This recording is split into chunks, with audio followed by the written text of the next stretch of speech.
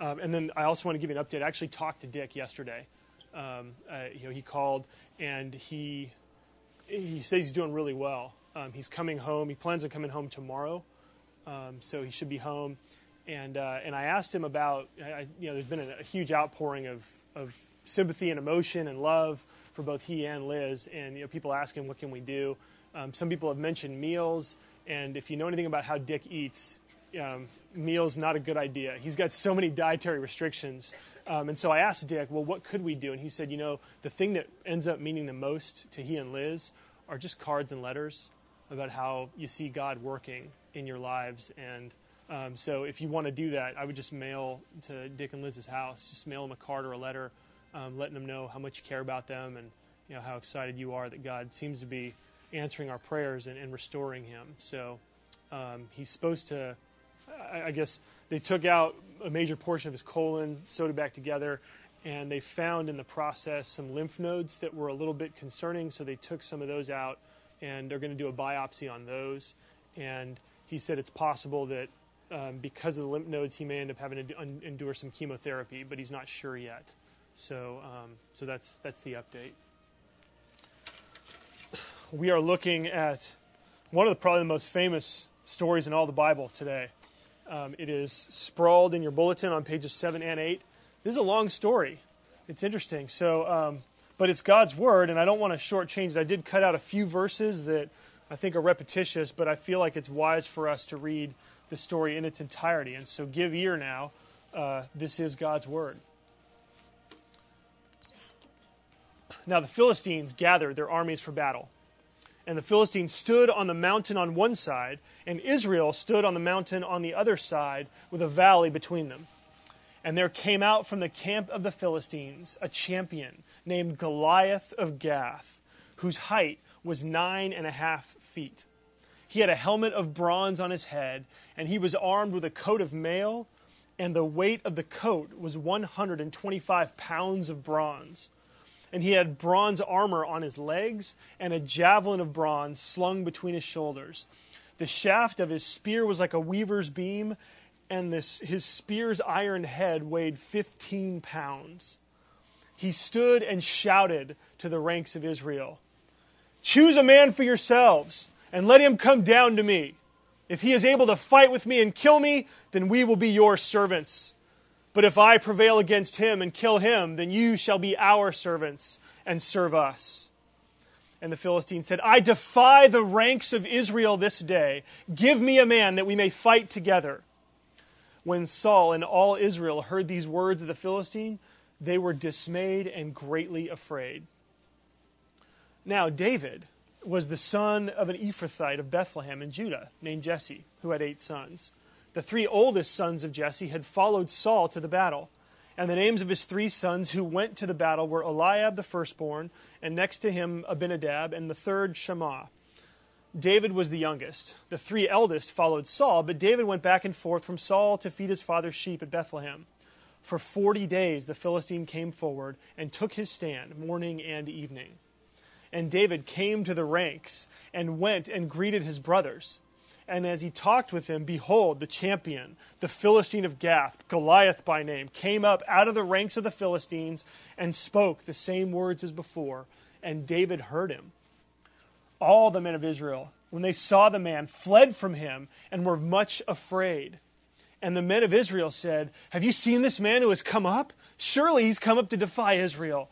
And the king will enrich the man who kills him with great riches, and will give him his daughter and make his father's house free in Israel." And David said to the men who stood by him, "What shall be done for the man who kills this Philistine and takes away the reproach from Israel? For who is this uncircumcised Philistine that he should defy the armies of the living God?" And the people answered him in the same way, "So it shall be done to the man who kills him." Now Eliab, his eldest brother, heard when he spoke to the men, and Eliab's anger was kindled against David. And he said, "Why have you come down? And with whom have you left those few sheep in the wilderness? I know your presumption and the evil of your heart, for you have come down to see the battle." And David said, "What have I done now? Was it not but a word?" When the words that David spoke were heard, they repeated them before Saul, and he sent for him. And David said to Saul, "Let no man's heart fail because of him. Your servant will go and fight with this Philistine." And Saul said to David, "You're not able to go up against this Philistine to fight with him, for you're but a youth, and he has been a man of war from his youth."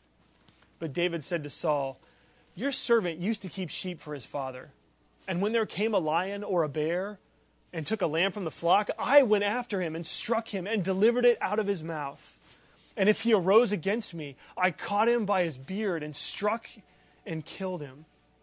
Your servant has struck down both lions and bears, and this uncircumcised Philistine shall be like one of them, for he has defied the armies of the living God."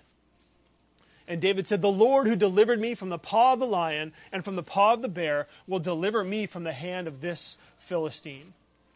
And Saul said to David, "Go, and the Lord be with you." Then Saul clothed David with his armor. He put on a helmet of bronze on his head and clothed him with a coat of mail. And David strapped his sword over his armor, and he tried in vain to go, for he had not tested them. Then David said to Saul, "I cannot go with these, for I have not tested them." So David put them off. Then he took his staff in his hand and chose 5 smooth stones from the brook and put them in his shepherd's pouch. His sling was in his hand, and he approached the Philistine.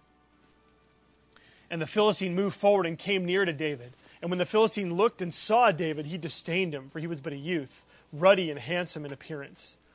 And the Philistine said to David, "Am I a dog that you come to me with sticks?" And the Philistine cursed David by his gods. The Philistine said to David, "Come to me, and I will give your flesh to the birds of the air and to the beasts of the field."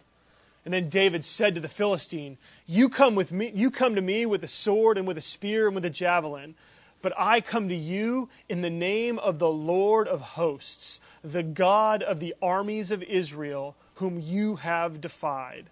This day the Lord will deliver you into my hand, and I will strike you down and cut off your head. And I will give the dead bodies of the host of the Philistines this day to the birds of the air and to the wild beasts of the earth, that all the earth may know that there is a God in Israel, and that all the assembly may know that the Lord saves not with sword and spear. For the battle is the Lord's, and he will give you into our hand. When the Philistines arose and came and drew near to meet David, David ran quickly toward the battle line to meet the Philistine. And David put his hand in his bag and took out a stone and slung it and struck the Philistine on his forehead. The stone sank into his forehead, and he fell on his face to the ground. So David prevailed over the Philistine with a sling and with a stone, and struck the Philistine and killed him. There was no sword in the hand of David. Then David ran and stood over the Philistine and took his sword and drew it out of its sheath and killed him and cut off his head with it. When the Philistines saw that their champion was dead, they fled. And the men of Israel and Judah rose with a shout and pursued the Philistines as far as Gath and the gates of Ekron, so that the wounded Philistines fell on the way from Sha'araim as far as Gath and Ekron. And the people of Israel came back from chasing the Philistines, and they plundered their camp. And David took the head of the Philistine and brought it to Jerusalem, but he put his armor in his tent. This is God's word.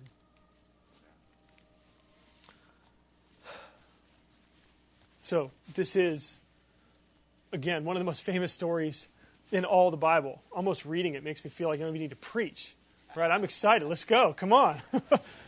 Let's figure out who Goliath is today, and let's go attack. In the context of 1 Samuel, right? This is one chapter in 31, okay?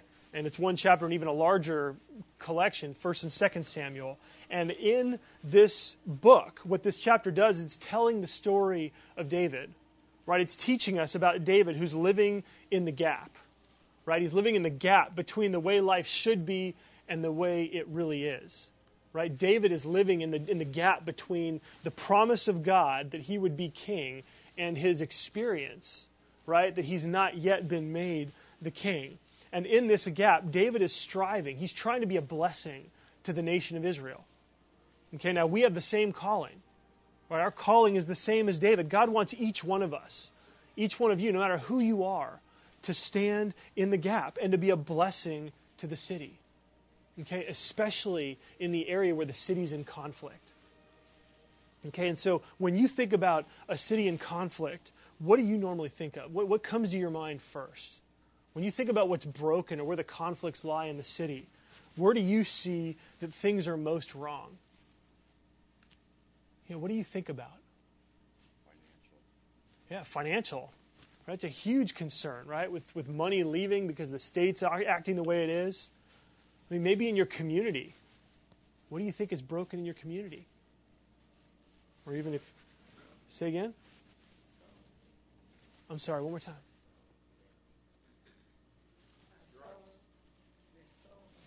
Oh, just the soul of the city? The soul of the community? Okay. Yeah, mental illness. I mean, homeless. I mean, it's interesting. We got this whole list of things that we want to tackle this year. That we're hoping each one of you will take some part in. Right? These are things where we feel like the city's in conflict and we want to be used by God. We have the same calling to be a blessing to our city, and these are areas that we want to come after. And so then, so you think about the city, your community, even your family. You think about the relationships that you have. What's broken there? And when you see things that are wrong, how do you fix them? What do you do? What do you think about being able to do to bring healing, to bring a solution? Can we really make a difference? We're all living in this gap between the promise and the reality. And this story teaches us how we can stand up in the midst of cities in conflict, when there is evil that we identify in the city, in our own lives, in the lives of our family and our communities. We see this story teaches us, how do we stand? How do we act? How do we respond to conflict? And so we're going to see this today in 3 points. We're going to see first that Goliath brings fear. Okay? Second, we're going to see that David brings faith. And then third, we're going to talk about how this applies to us. Okay, so first, Goliath brings fear. Okay, this story brings up a custom that was common during in ancient Near Eastern battles. This idea of battle by representative, right? It's interesting because you have both armies are lined up on both sides. They're on two mountains and there's a valley in between. They're getting ready to do battle. Well, then the Philistines send forth their giant, and he challenges Israel. And for him to do that was a common practice back then. It's well attested in the ancient Near East that this was how things would happen. Each side would send out their best warrior. Those two would duel, and whoever won would actually, their victory would be the victory of their entire army, and so the other army would become their slaves. Okay, this is just kind of how it worked. And the belief was that that duel of champions expressed the will of the deity or the deities. It's like in a battle of the gods. We'll put our strongest together and each god will help. And so really it's a fight between the gods. It saves bloodshed that way. It saves time, so there's convenience factors there as well. And so it's interesting. You have this sense that things are kind of equal, right? You've got army on one side, army on the other. The narrator pretty well balances everything out until you get to verse 4, right? When Goliath shows up, the narrator tips the scales. Verses 4 through 10 describe that this is not going to be a fair fight. He's 9'10". Good grief. Yao Ming is like 7'5". This guy's 9'6". And you're dealing with a culture where most people were about 5.5 feet tall, actually, shorter than we are today. And so he was towering. And he wasn't just, when I was at UCLA, there was one guy who was 7'7", okay? And he was on the basketball team, but he never played because he wasn't any good, okay? Because he was tall, but he was uncoordinated, okay? And so that's not the case with Goliath. He's got 126 pounds of armor on, okay? Back then, just the coat of mail that you'd wear on your chest weighed, I'm sorry. That's just the coat that he wore that was 126 pounds. 125 pounds. Okay, well, back then, all of your armor would typically weigh between 40 and 60 pounds. Okay, all of it. But Goliath's coat of mail that he's wearing on the front is by itself is 126 pounds. Okay? And then he has this spear that is so strong and so heavy, it's as though there's a bowling ball on the end of it. Okay? I mean, try to imagine this, right? His spear, the head of the spear had a 15-pound iron head on the spear. Okay, so literally, you're trying to hold a bowling ball, like, I can't even barely swing it like this and get it to go. I mean, on the end of a spear, you get the picture. You get the picture. And he's not just a freak of nature. He's this seasoned warrior, and he knows it. Right? Saul declares that he has been seasoned from his youth. He's been in battle from his youth. And so, and he knows it, right? He knows it about himself, and so he's taunting. Right? He's taunting the armies of Israel. He's laughing at them, right? Because he knows. You wonder how many times. If you've ever watched, there's a VeggieTales cartoon about this, and the Israelites are played by several different kinds of vegetables, like some cucumbers and some gourds that are pretty sizable. And the Philistines on the other side are these peas, okay? And these little tiny peas, and they're kind of yelling back and forth. And the peas say, "All right, let's send our strongest man. You send your strongest man." And these gourds over here are looking at the peas going, "We can take them." Yeah. And so they say, "All right, we'll do it." And so then the peas are over here going, "Oh, Goliath." And this giant cucumber comes out, right? I mean, and so you have this thing where all of a sudden, all of this speaks to Goliath, the seasoning, his armor, his spear, his height, all of this. The result instills fear. Okay, in one word, this whole scene is designed to make Israel and to make the reader, you as a reader, afraid. Okay, you are supposed to think, "Oh my goodness, this is awful. What's going to happen?" Okay, it's all about fear.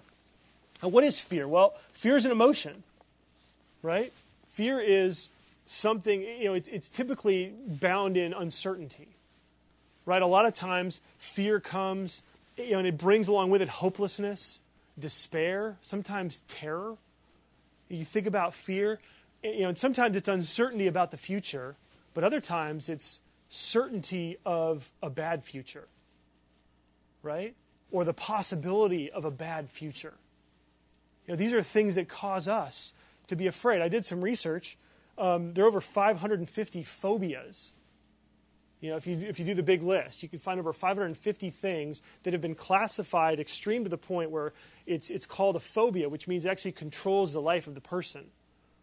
It augments the way that they live their lives, and so we've got to ask. As Israel is staring into the barrel of a cannon, right? As they look across at Goliath, they're quaking in their boots.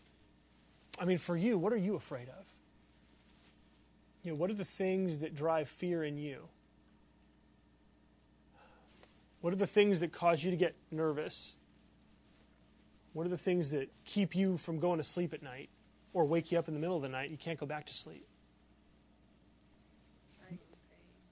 Pain? Yeah.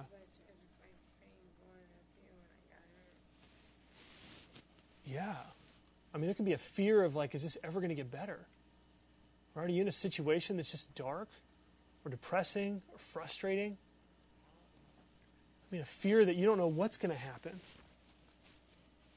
Sometimes fears can just be completely debilitating where we're undone and can't do anything. The Proverbs talks about the person who's enslaved by fear says, "I'm not going outside because there are lions out there."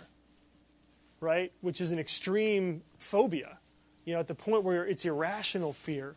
But sometimes other fears can just make us inactive. Right?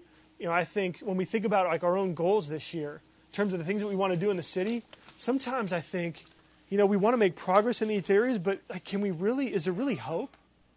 It's such a daunting thing to say that we want to help impact the homeless situation. It's such a daunting thing to feel like we could actually improve people's sense of community, that give people a real sense of belonging. And sometimes we think about it and we're just overwhelmed and we think, why even try? And so I think when we think about fear, it's important for us to understand what it is and then to understand that fear actually spreads. Okay, it's one of the insidious things about fear. It's not only bad, but it spreads. It spreads like wildfire. And we see that in the text. In verse 24, you see after Goliath is talking with them, it says, all the men of Israel, when they saw the man, they fled from him and were much afraid. So all the people of Israel are running in fear, right? It only takes one person to buy in that, oh my goodness, Goliath means the end. And then that spreads, and soon the entire army is running away from this one person. And then you look to the king, and you look back in verse 11. Verse 11, when Saul and all Israel heard the words of the Philistine, they were dismayed and greatly afraid. And so even Saul, the fear spread to Saul. Saul didn't know what to do. He's the likely candidate to fight, right? He's head and shoulders above the rest. Some scholars say he was 6'6", so he's still giving away 3 feet. But, Saul was chosen. This is the point of the king. He's got to lead Israel into battle. And Saul's running away just like the rest. If it's not confronted, fear will take hold, and soon everyone is under its curse.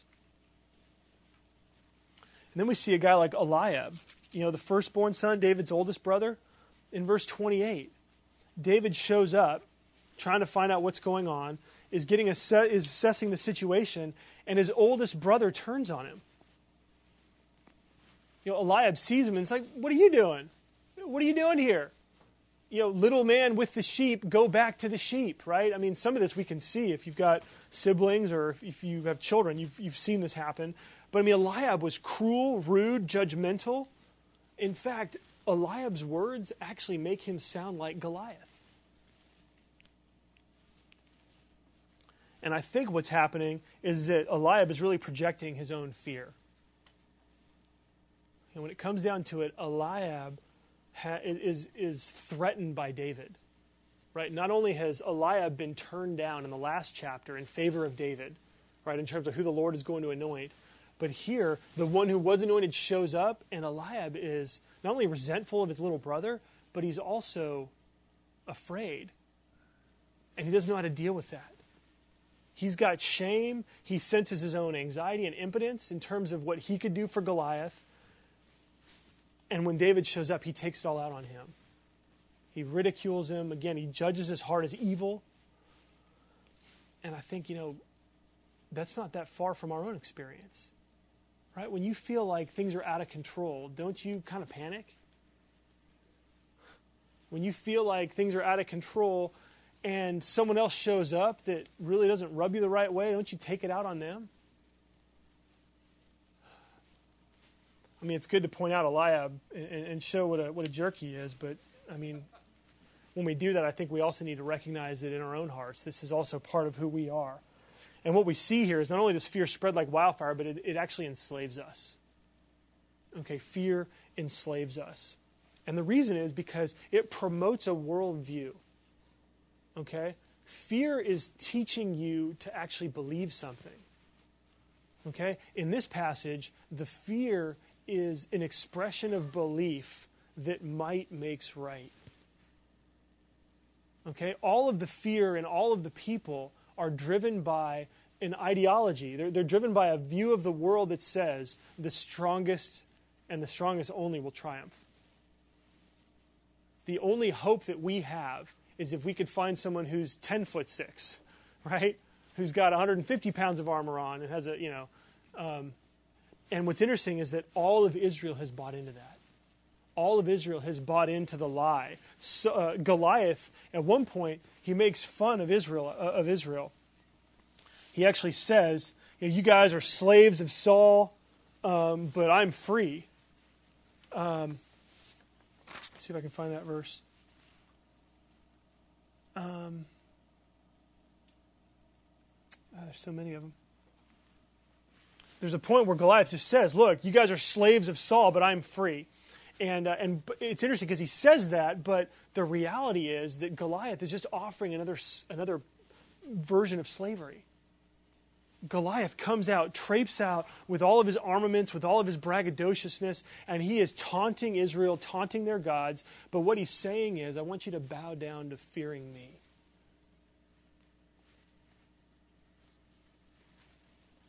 And it's because Goliath believes that might makes right. And he's convincing the Israelites. And that's what happens when we let into our fear, when we give into our fear. Goliath believed this lie. Saul, the king of Israel, believed the lie. All the people of Israel believed the lie. What happens is that we we hear it, we begin to give into it, and it will take over, and the fear will control us. So when you think about your own fears, you will find that that fear begins to grow. Maybe you're only afraid in a particular area or in a particular instance, but if you give into that fear, it will grow and it will begin to affect other areas of your life. I mean, Saul, even when David comes and he begins to sense that David might be the hope for the nation, he still believes this lie.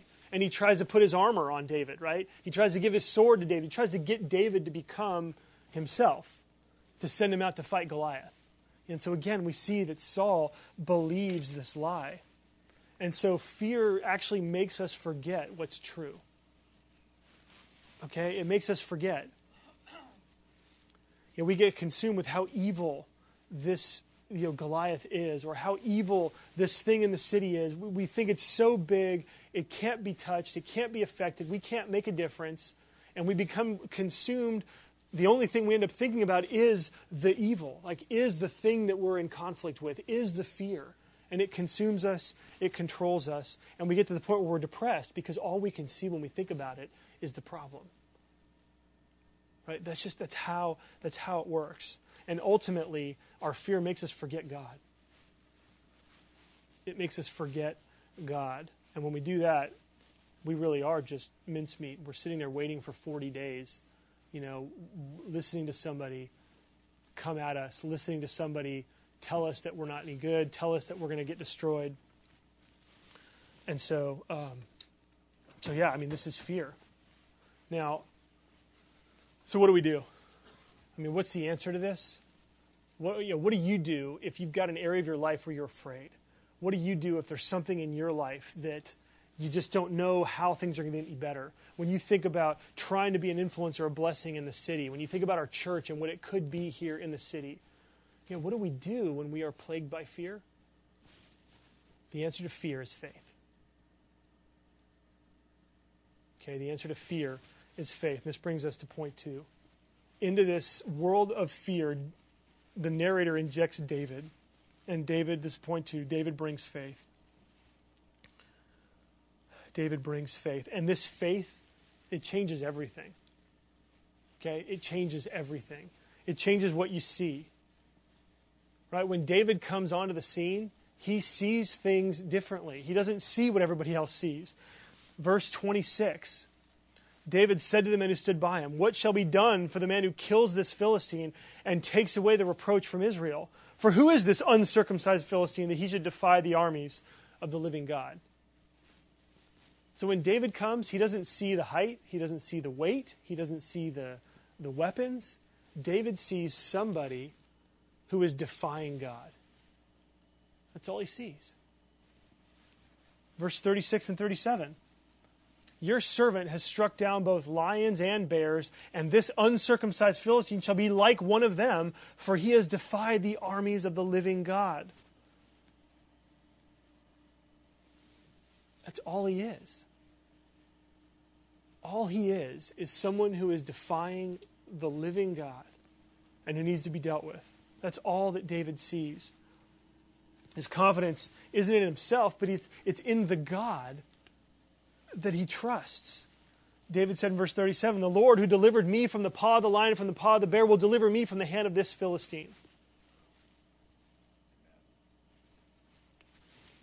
And what David's doing is he's learned the lesson of chapter 16. Right? Remember chapter 16, verse 7? When Samuel was about to anoint Eliab, the firstborn son of Jesse, God stopped him. And God said, "Hold on. The Lord sees not as man sees. Man looks on the outward appearance, but the Lord looks on the heart." David is not looking on the outward appearance of Goliath. All he sees is that in front of him stands someone who is defying the living God. David also sees his past playing out in the present, right? In terms of changing what you see, faith not only changes the present, but the present can be changed because of the past, right? God did deliver me from the hand of a lion, from the hand of a bear, and will deliver me today. And it's here where we all need to learn that memory and logic can help our faith. Okay, memory and logic can be handmaids to our faith. Think about what God has done for you in the past. Think about the things that God has seen you through, the things that you were afraid of, the things that may have debilitated you. You're still here. Right? God has brought you through so much. You need to remember that. And if you can't remember, then get a diary. I mean, really, get a diary. If you can't remember the ways that God has worked in your past, then start writing down the things that He's doing today. And in a few years, you'll be able to say what David says. Well, you know what? 3 years ago, boy, I didn't know what I was going to do. I was in this situation, and God saw me through it. So faith changes what you see. Faith changes how you think. If you look at the speeches of David in this chapter, they're all God-centered. David's thinking now, it starts with God. Right? David's gone through that Copernican revolution. Right? So many of us, we are at the center of our universe. We think that the sun revolves around us. Well, David has recognized that the one that matters the most is God, and everything starts with Him. And so David has a worldview that starts with, who is God? How does God feel about this? And then, who am I and what's my role? So faith changes how you think. Faith also changes what you say. In these speeches of David, his words inspire faith and hope in others. So just like we saw fear spreading because of the words of Goliath, so now we see hope spreading. We see faith spreading because of David's words. He brings this whole new worldview. To this point, the narrative, this story has been godless. Like there's no mention of God other than that He's being cursed until David opens his mouth. But now David says, doesn't God care here? Like, hello, do you think God doesn't care? And sometimes we need to ask ourselves that, right? Do you think God doesn't care about where you are right now? Like, do you think God doesn't care about the thing that you're afraid of? Do you think God doesn't have a concern? Do you think God's not working? Do you think that God doesn't have wisdom for you? Do you think God isn't going to bring help to you? Do you think God won't meet you? That's basically what David's saying. Do you think God's going to stand by while we try to bring His kingdom in our church and in the city and not do anything? Don't think that way. It's not true to what we know about God. God does care about these things. One author said this: the tragedy is that if someone were to hear our thoughts and words about our dangers and troubles, they would never guess that we have a living God. That's good. It's good for us. In verse 31, we see David's words inspire the soldiers, and they end up bringing David before Saul. And then in verses 34 to 37, David inspires Saul, his confidence. It's not necessarily what he says, but it's even how he says it. David knows for a fact, he knows that God would give him victory. That's how faith works. So faith changes how you think, it changes what you say. Faith also changes how you see yourself. Okay, now this is big. Okay? David rejected the armor of Saul, rejected the sword of Saul, right? He knew that wasn't the pathway that God had laid for him. And what does David do? He goes to Goliath with a sling and a stone. Those are tools of a shepherd. Okay, and I want to be careful, but I guess I just want to point out that when David went into battle, he went into battle not as a warrior, but as a shepherd. Okay, David didn't change who he was to confront his fear or to confront the thing that was terrorizing Israel. And I think that there's something there for us. I think there's something there for every one of you. God has given each one of you gifts, strengths, talents, abilities. He's given, and I think sometimes we feel like in order to make a difference, we need to become like someone else. And again, I don't want to make too much of this, but I just think that when you think about facing your fears, or when you think about helping our church try to be a blessing to the city this year, when you think about what area, we're not asking you to become something that you're not. We're saying, you know what, I think God has wired you to be able to be part of the way that He wants to bring blessing to the city. We think that God has chosen you with your gifts and your personality and your thoughts and what you think is important. and what you think needs to get changed. And we want you and your influence as you are to be at work this year. Does that make sense? You don't change who you are, but use what God has given you. David, again, goes in saying, look, it's in a sense, it doesn't matter who I am, right? What matters is who I'm with. And the same thing can be said for all of us. So don't see yourself as just one person or just a Christian or just a mom or just one person in the office. Again, realize that when you go in, if you're a Christian today and you trust in Jesus, that what you're doing wherever you go, you are the conduit that's bringing Jesus into where you're going. Does that make sense? It's the Spirit anointing you to be the embodiment of Jesus, and the way it looks through you is important to God. Okay? Your relationship with God, you're bringing in the truth, the ideas, the character, the heart of God as you express it, is what God wants to show forth through your life. And so then this makes me think, too, that faith also, it shows your heart. David, the thing that drives David more than anything else is a passion for the honor of God.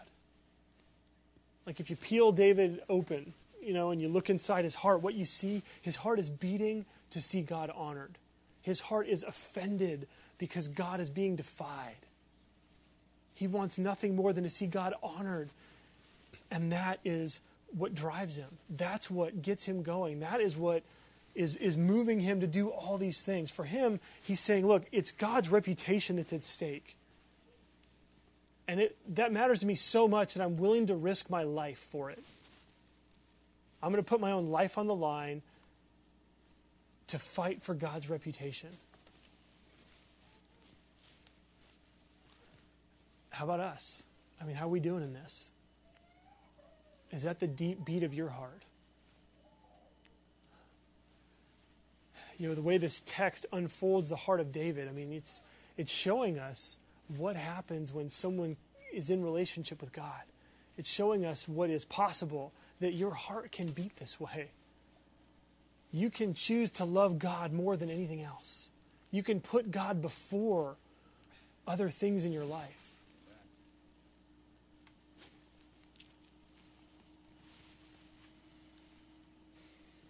Now, it's interesting because with all this buildup, you got 47 verses of buildup, and then the fight's over in 2 verses. It's kind of interesting, isn't it? Right, all of this buildup, right? It's like, I'm sure there's TV shows like that where they show you 45 minutes of the show and then the climax, or maybe news. You watch it for that one thing and it's at the very end, and then it's over and you think, wait a second, I stayed up all night for that? Or I stayed up all hour for that? I guess the point is, that really what matters isn't the actual encounter. That does matter. It matters enormously, and we'll talk about the implications of that.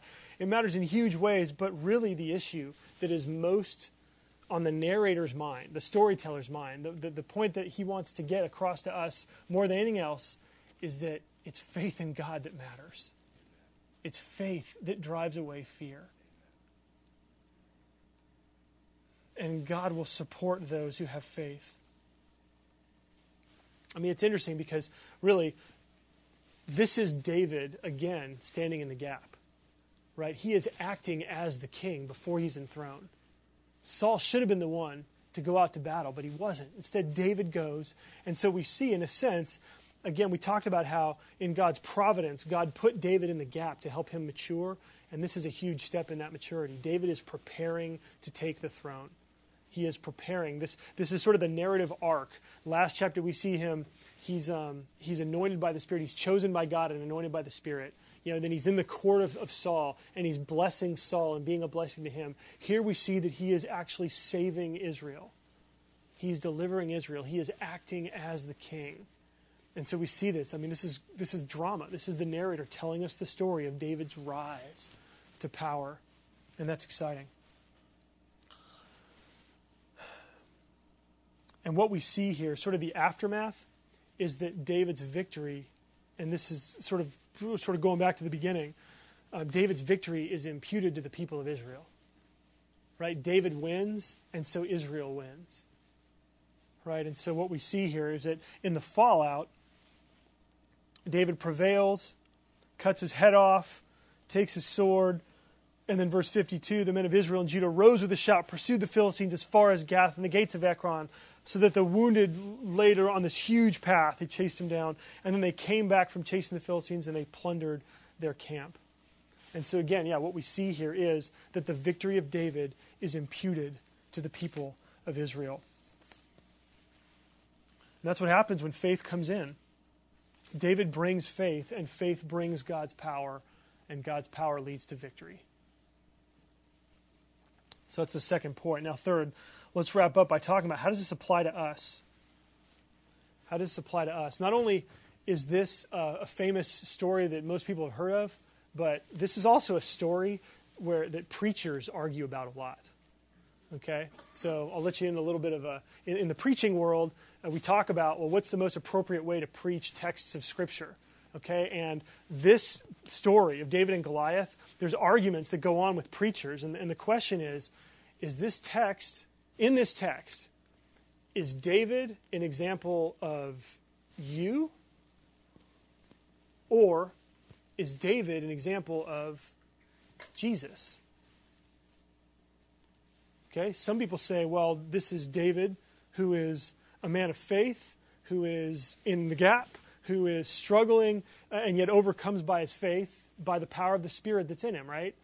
And they would say, so Christians also have the power of the Spirit in them. We also are called to live in the gap. And so David really is a model for us on how to live, right? And so some people would say that this text, really David points to you, and we'll talk about the implications of that.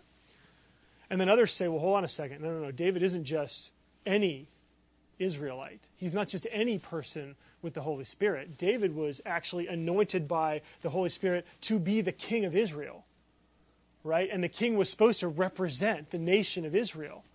And so really when you look at it that way, David wasn't just a human being and imbued with the Spirit, but he was called by God to represent and lead the people, in which case David must actually point to Jesus, who does the same thing for the people of God in the church. So which is it?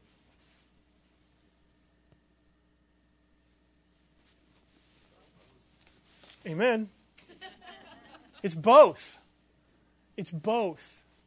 It's both. The Jesus people say that the David pointing to us is moralism, and there's no gospel in it. There's no good news. Okay? Then the David is an Israelite pointing to us people accuse the Jesus people of, you're not actually applying this to us. Like, this doesn't mean anything for us. We're just left to sit back and watch. And so I think the answer is both. There are wonderful implications for both.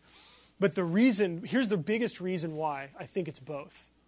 It's because, look, there are things that God is going to bring to your mind. There are things that you're aware of. There are conflicts. There is evil. There are problems in the city, in your life, in the lives of your community, your family. There are things that are around you that you can handle, and there are things around you that you can't handle. Okay? There are evils in the city that you can make a difference in. Okay? I think that the problems, the issues that these ministries represent uncover problems in our city, uncover problems in our church. So it's not just, the city's a problem. I mean, we're part of the problem too, which is why we want to grow in our discipleship, why we want to grow in terms of community and a sense of belonging. These are things that you can get involved in and actually make a difference. Okay? And so as a Christian who has the Holy Spirit just like David, who has a call from God to live in the gap just like David, God is calling you as Christians to live in the power of the Spirit and to live like David, to have his faith, okay? To express his God-centered worldview, to live and wonder, what does God have to say about this? Does God care about this? And then what would God want me to do about it? Okay? I mean, the area of homelessness, it could be as simple as walking through the East Village on Sunday mornings. You're just walking around in the East Village and learning about it. and talk and beginning to just say hello to people that are there. In terms of the LGBT community, it's just showing up at AIDS Walk, showing up at Dining Out for Life, volunteering maybe at the center, trying to do something that you can do to help, right? There are things that you can do that will make a difference, where you can bring the power of God, the Holy Spirit that's anointed you, into those situations and just live in love. Just live in love. By living and loving, you can actually make a difference.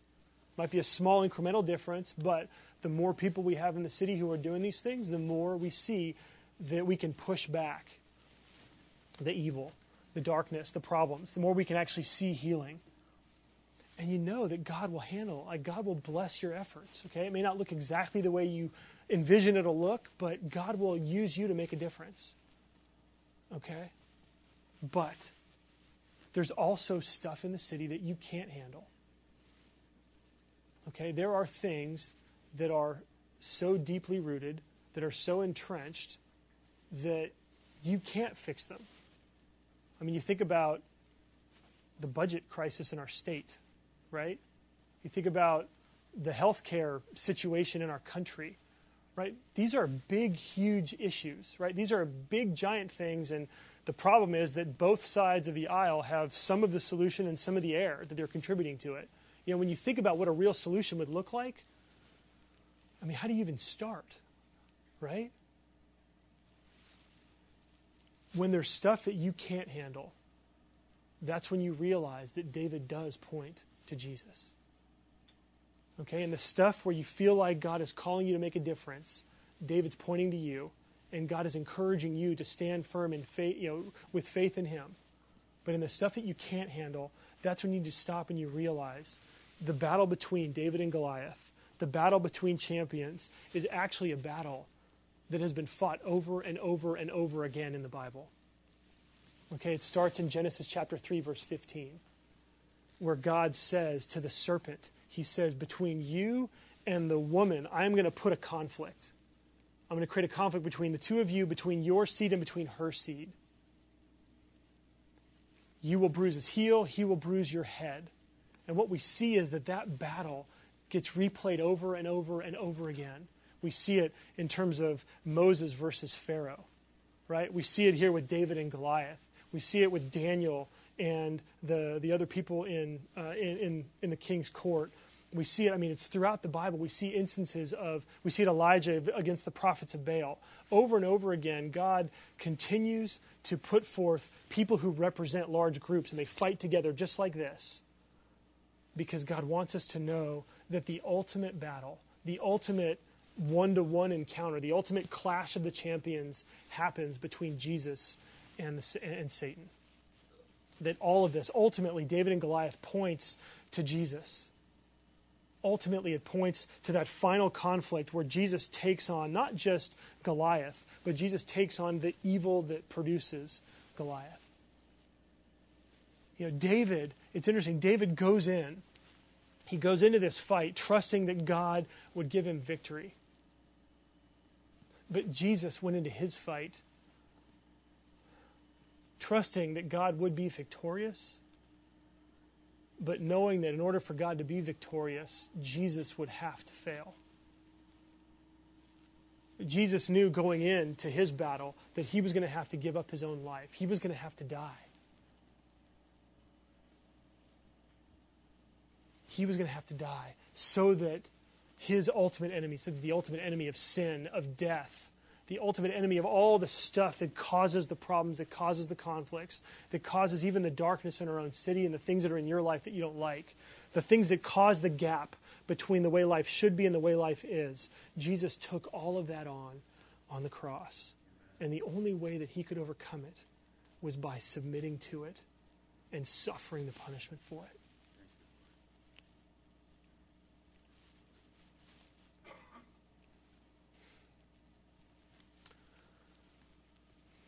In this passage, and even in our service, we've seen that God uses the unlikely and the weak things of the world to show that it's about his power and not ours.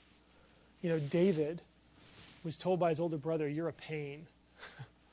Right? He was told by Saul, you're green. He was told by Goliath, you're puny.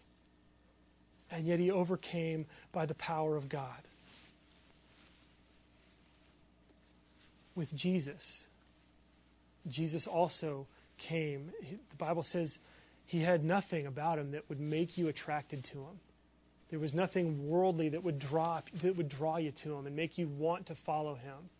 And that God used him in his weakness to change the world, to fundamentally deal with the evil in the world so that he could turn things around and bring blessing and healing. Jesus, in his weakness, overcame death, and then in his resurrection, triumphs over it all. And so when I think about that, I think what this does. With stuff that we can't handle, we need to remember that we trust in a God. And we need to remind ourselves of this. We trust in a God who came in the flesh and gave his life up so that that could be fixed. And maybe it hasn't been fixed yet, and it's not going to be fixed yet, but he will fix it. And so we let Jesus fight the Goliaths, right?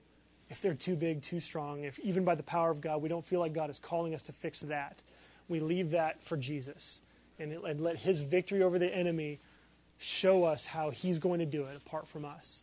But then, if David does point to Jesus, then we are the Israelites of verses 51 or 52 and 53.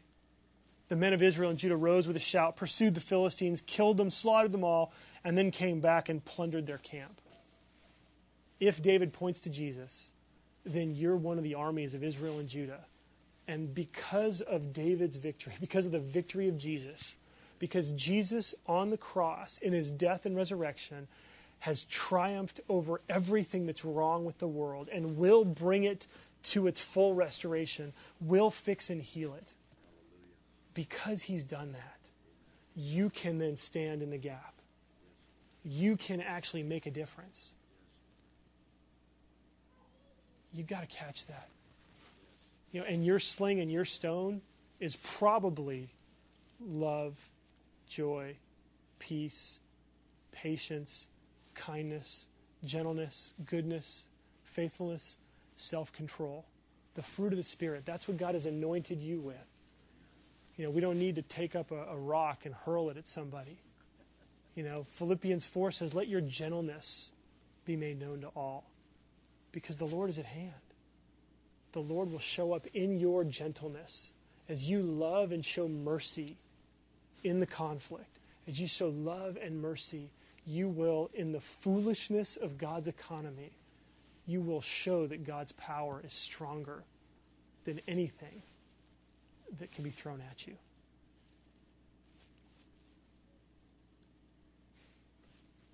This is the hope. This is what David means to me. He calls me to walk forth. Calls me to walk forth in the power of the Spirit with faith in God, but then to wisely know when I need to say, hold on, Jesus, you need to go before me here. Like, this one's too big. You need to take this on for me. And in the meantime, I am going to bask. I'm going to walk in your victory. And through my words and my faith, I'm going to share with your love and your grace. I'm going to make a difference so I can point people to your ultimate victory and show them where it comes from. Let's pray.